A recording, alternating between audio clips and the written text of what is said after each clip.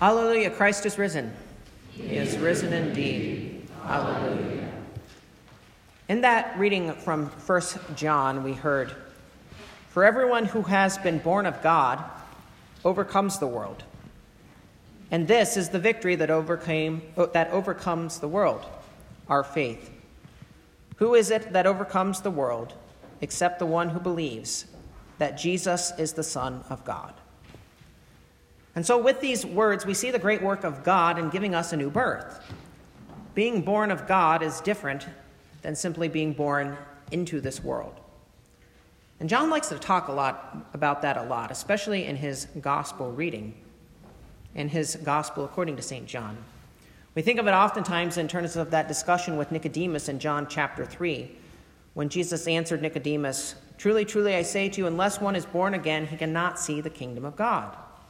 Nicodemus said to him, "How can a man be born when he is old? Can he enter a second time into his mother's womb and be born?" Jesus answered, "Truly, truly, I say to you, unless one is born of water and the Spirit, he cannot enter the kingdom of God. That which is born of the flesh is flesh, and that which is born of the Spirit is spirit. Do not marvel that I said to you, you must be born again. The wind blows where it wishes and you hear its sound, but you do not know where it comes from or where it goes. So it is with everyone who is born of the Spirit." So this birth, being born again, is literally to be born from above. It's to have a birth that is wrought by the one who created the heavens, who created the earth, who created all things, like we heard of in that reading from Psalm 33. It's to have God as your Father, and for you to be his Son.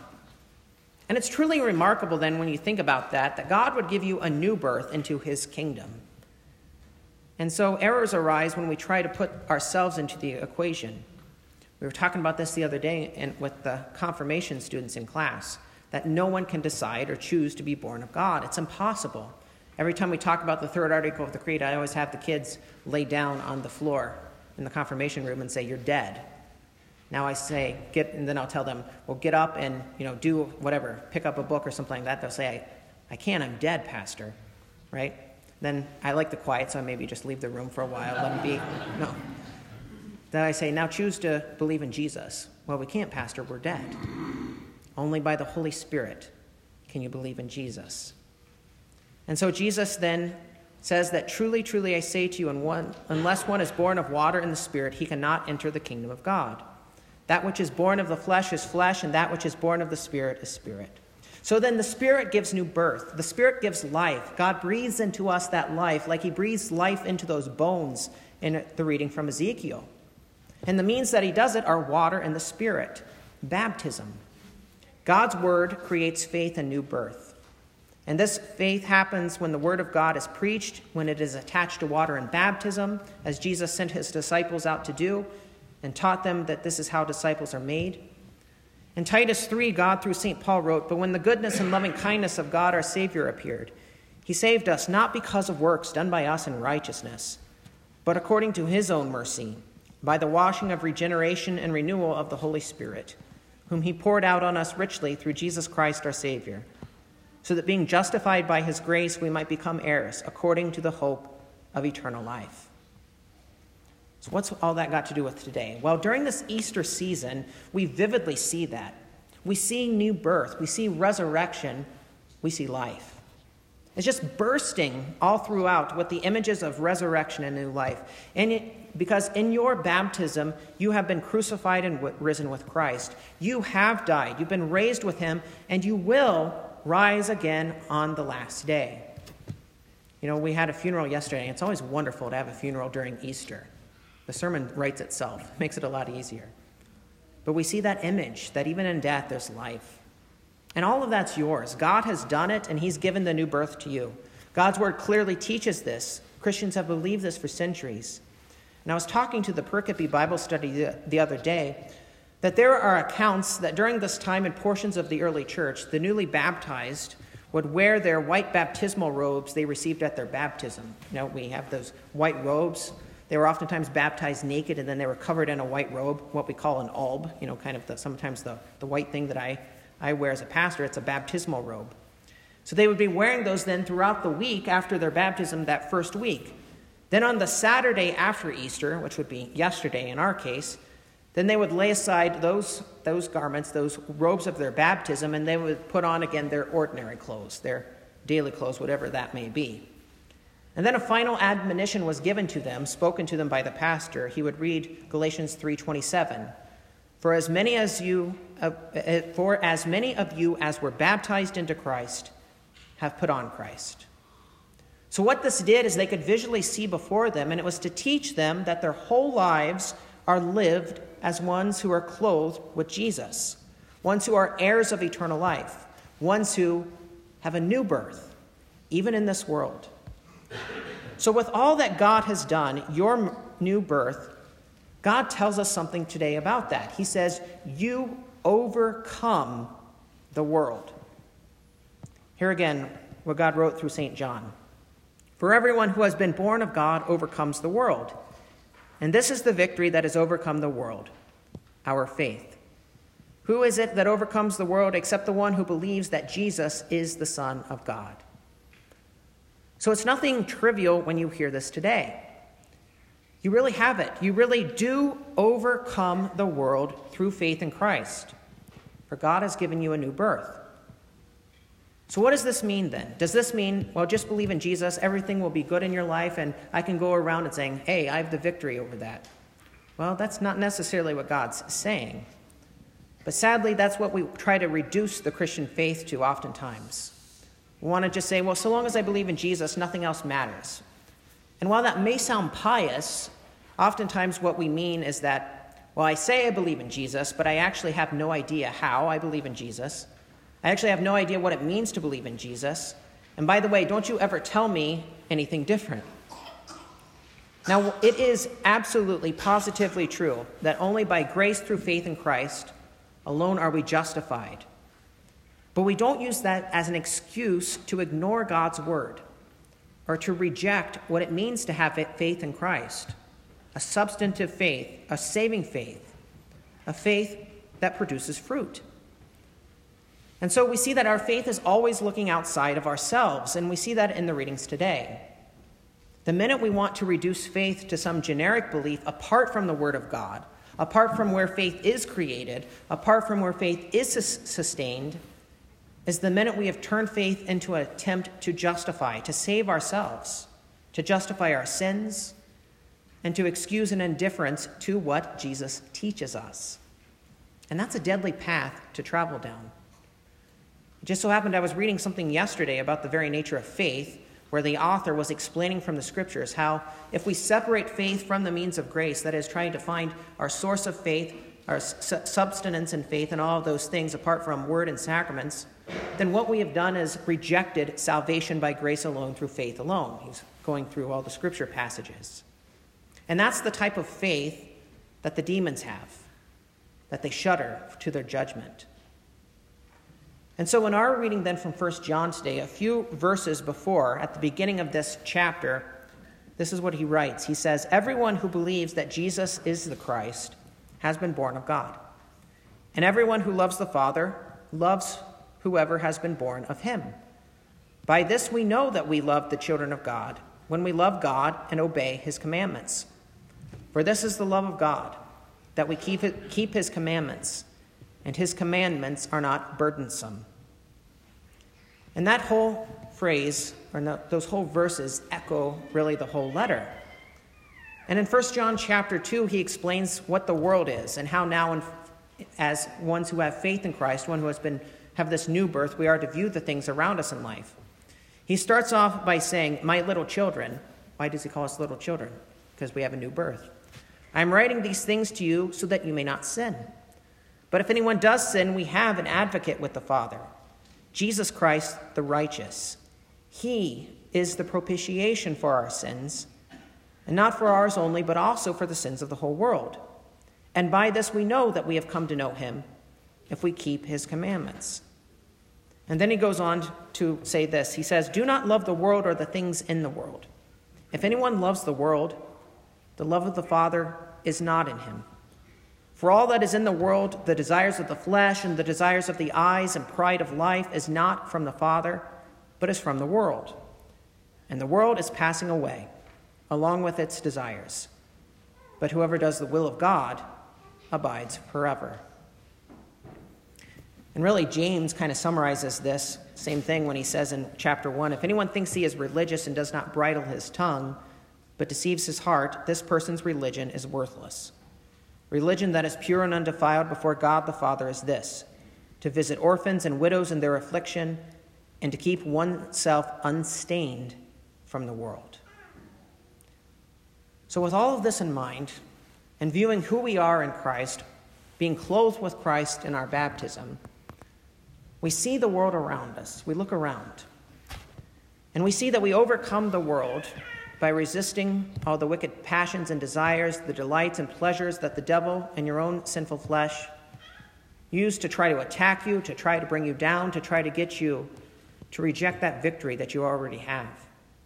And you secure the victory over them in faith in Christ. And your life is lived this way. So everything you see around you is viewed through a different lens than those who haven't been born of God. Unbelievers put all of their time, put all of their energy into temporal things. So a sure tell sign of this is look at your life and ask yourself what you talk about in life. What do you get excited about in life? What do you want to put your time and attention into in life? Put your energy into in life. What would you want to be doing if you had anything to do in life? Now, the collect of the day that we'll pray in a few minutes has this to say, and it kind of orients us. We'll pray in a few minutes. Grant that we who have celebrated the Lord's resurrection may by your grace confess in our life and conversation that Jesus is Lord and God. So as the baptized people of God, our whole world as Christians, it revolves around a future glory. A future glory that we've seen even as Jesus is risen from the dead. So when other things in the world, and by that our communities, our sphere of friends, our family, when they become more about the here and now, about something that's gone here one day, gone the next, whatever the current wave of activities and thoughts are, when that becomes our world, well, we better stop and repent. So on this day, God calls you to examine your life. Ask yourself if you're living like you have the victory over the world, or is the world having the victory over you? If you're trying to keep up with the Joneses, if you're trying to make sure your kids have everything people are telling you they need, then maybe there's a problem. If you're spending more of your time running around from one thing to another to see that you have no time for God, then there's a problem. If you start to think all about that you have to do, but never get a thought to reading the Word of God as a family, praying to your Heavenly Father, giving Him thanks, there's a problem. If you care more about what school you'll get into, what job you'll have, how soon you'll get a promotion, the next game or season of your favorite team, what others will think about you, how much playing time your kid will get, how you would rather be somewhere else than right now than listening to a young pastor lecture you, then there's a problem. Our world as Christians begins, ends, and sees everything through the Word of God, receiving His gifts, because our faith conquers the world. The world does not conquer us. So repent. Don't listen to the world. Don't listen to your fallen flesh. Don't listen to the devil and his lies. Repent and hear what the living God has to say. So being born of God, baptized into Christ, it's so much more than that. It's so much more than all of these things of the world around us. Now, sure, we don't just become Amish and then say, well, everything in the world is evil. No, you're in the world, but you're not of the world. But we don't let those things that are blow us from here and to and fro, or to get caught up and eaten by the birds along the path like the parable of the sower. We're on guard. We look around us. So what John talks about here goes along with what Jesus said in the reading from John chapter 20. When Jesus first rebuked Thomas, and then he taught us what we are to truly see. Jesus said to him, "Have you believed because you have seen me? Blessed are those who have not seen and yet have believed." Now Jesus did many other signs in the presence of the disciples, which are not written in this book. But these are written so that you may believe that Jesus is the Christ, the Son of God, and that by believing you may have life in his name. So your faith is founded in Jesus Christ, your God and Lord. And it stands unmoved on God's sure word. So through that word of God, you have life. John's gospel was written, as he told you, to give you eternal life. You have the victory over sin. You have the victory over death. You have the victory over the devil. And it's not just some positive outlook, but it's a real victory. Because you've been cleansed, you've been set apart from these things. They no longer rule over you. Instead, you rule over them. So when all of those things try to lure you into temptation and away from God, look them square in the eye and treat them as the defeated enemy. Because you're sons and daughters of the King, and nobody messes with sons and daughters of the King. And so Jesus said to them again, "Peace be with you. As the Father has sent me, even so I am sending you." And when he had said this, he breathed on them and said to them, "Receive the Holy Spirit. If you forgive the sins of any, they are forgiven them. If you withhold forgiveness from any, it is withheld." So, dear Christians who are gathering on this day, Jesus says to you right now, he says to you in this place, "Peace be with you. Your sin is forgiven." And it is. The same Lord who appeared to the disciples after rising from the dead is the same Lord who lived perfectly according to the law of God. The Lord who was untouched by the world. In fact, the one who has overcome the world. His perfect obedience was lived for you, and he went to the cross as the perfect sacrifice to atone for your sin. And he finished it as he died on the cross and gave up his spirit. And now, risen from the dead, he preaches to you what he has done, and you have it through his word. The living God speaks. The living God gives life. And so his victory is your victory. The world, your sinful flesh, the devil, they've been crushed by him. And you have this as he has given it to you in faith. You have those things, and you have been born of God through the waters of your baptism. So the garment that you wear, even though you now have put on the ordinary clothes, the garment that you wear right now is the robe of Christ's righteousness, which he has covered you with. And so it's a wonderful day today. Jesus is risen from the dead. He's risen from the dead, and he speaks to you. He's done it all, and he gives it to you graciously. You're born of God. You're sons and daughters of the King, and that means everything. God is your Father. Your King is your Father. And you have a new life in Christ that lasts forever. So your world is his world. Where you live is his kingdom. What you desire is what he wills, what he gives. And your life confesses this in all of your words and all of your actions. You are a son of God, called his own treasured possession, brought into his own eternal kingdom. And like Jesus spoke to the apostles, there's great peace in all of this, because you have the forgiveness of sins, even as the Lord has shown you mercy. For everyone who has been born of God overcomes the world. And this is the victory that has overcome the world, our faith. Who is it that overcomes the world except the one who believes that Jesus is the Son of God? That's what God says to you this second Sunday of Easter. And what a joy it is, for Jesus is risen, and you have the victory. You really do. So cling to Christ. Cling to Christ who does all things well. Cling to him who stands triumphant with his nail-marked hands and feet and spear-pierced side that a man was able to stick his hands into. These are the marks of your salvation. And Jesus directs you to his word. And you are blessed this day as he preaches to you, and by the Holy Spirit you believe it. This is who you are as children born of him. And all of this is yours now, and it will be, even as one day you were raised from your grave.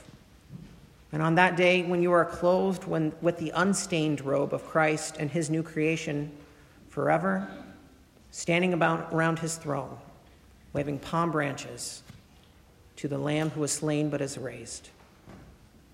Alleluia, Christ is risen. He is risen indeed. Alleluia.